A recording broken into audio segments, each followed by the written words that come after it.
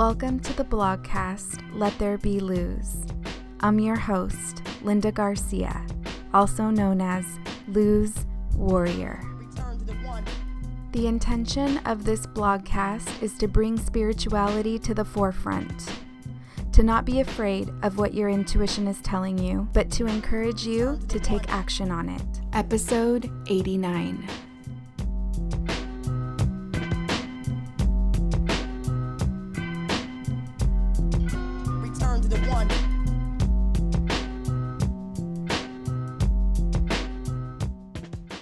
Testing, 1, 2, 3. Testing, 1, 2, 3. Testing, 1, 2, 3. How much of it is a test? As we drove out of Los Angeles and into the depths of the Californian desert, the dry land, the barren land, my heart clenched. In my efforts to move forward and embrace the decisions I had made months prior, I ignore it, watching the dry trees go by in the middle of the darkness. Under the dark night of a new moon, I felt guided, led, and protected as we went deeper. 1 a.m., 2 a.m., 3 a.m., into the depths of what would be completely unknown, not thinking of what was next, instead fully immersed into the presence of the now, not resting in the laurels of the past. We stopped in Arizona at 4:30, slept for a few hours. The first thing I feel as I awake is complete fear. Have I made a mistake? What have I done? I was in complete shock, working really hard to act normal while I consumed the continental breakfast, looking at all the faces around me, all of them feeling so out of place. Except to them, I was the one that was out of place. I did everything in my power to shrink. The loud and proud t-shirt I wore so comfortably in LA was no longer the case in Arizona. I just wanted to disappear, wondering if my future would look similar to this moment. What have I done? Where am I going? Will we be safe?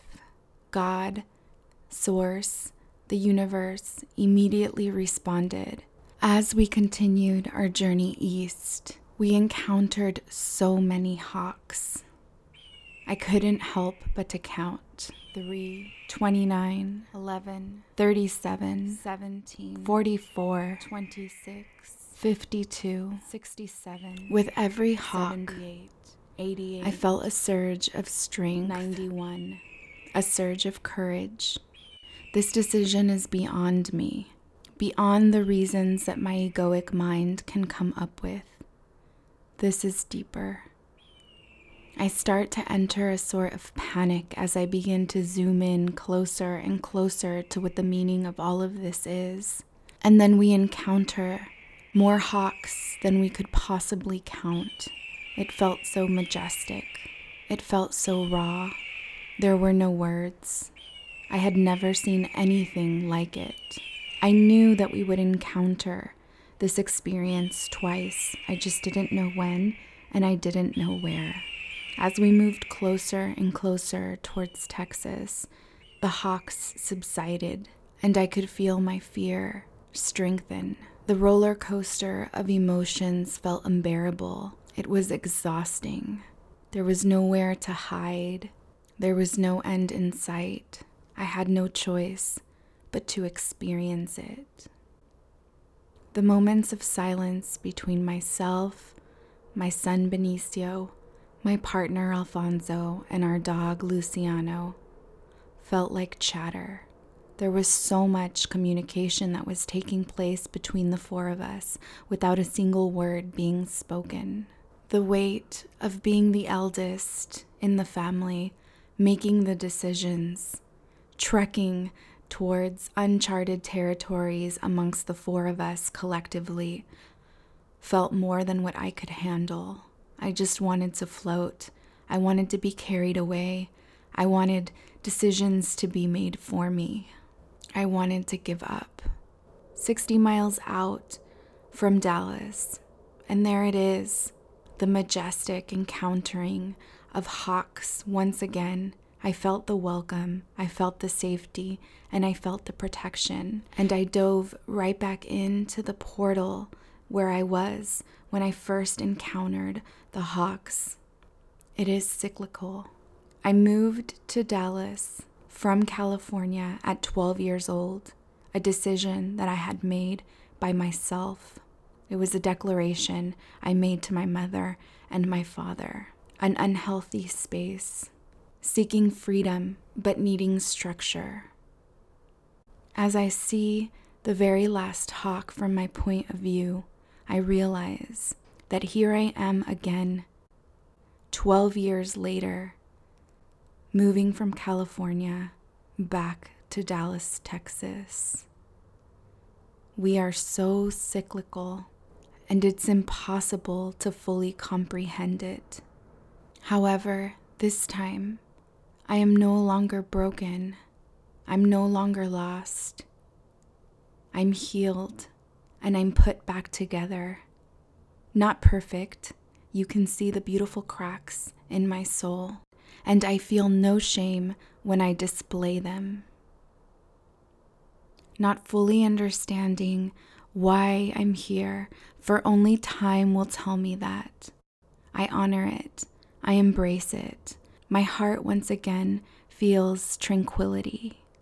I rest in the bosom of Texas. I relax. I let go. I honor the earth. I do the research. I learn the names of the land of those that lived here before me. How can I honor you? How can I protect you? How can I speak of you? How can I learn from you? How can I teach of you? How can I help? Feeling confident and assured and safe and once again protected, I lose myself again like some sick joke in the fear, in the doubt, in the anger of all the things that took place while I lived here, the reminders. Feeling like I have no choice, like I'm a victim and I have to be submissive to the experience. As the third day rolls by of these treacherous thoughts and these experiences that are triggering a much more deeper experience, I feel like I awaken. I remind myself of the power that I have, that I am no longer a victim, nor do I have to tolerate being a victim. And I stand in my power, in full fear, in full courage. I move forward and I begin to see the light. We find the perfect home, an enchanted home, one that is covered with trees and bushes and grass. It almost feels like the earth is completely covering our home and protecting us. We are safe. I commune with the trees and the earth. I open the four corners and I close them. The smell of copal infuses my home, followed by the smell of sage. We give thanks for this space. We give thanks for the new opportunities that this land will bring, the protection that comes from the cosmos, and the expansion that lies ahead of us. We are home. We are safe. We are protected. And most importantly, we followed our heart and made the right decision. My soul tells me so. My soul that is so intricately connected to everything that stands before me, even the trauma, even the fear, but most importantly, the love and the courage. I see you, Texas.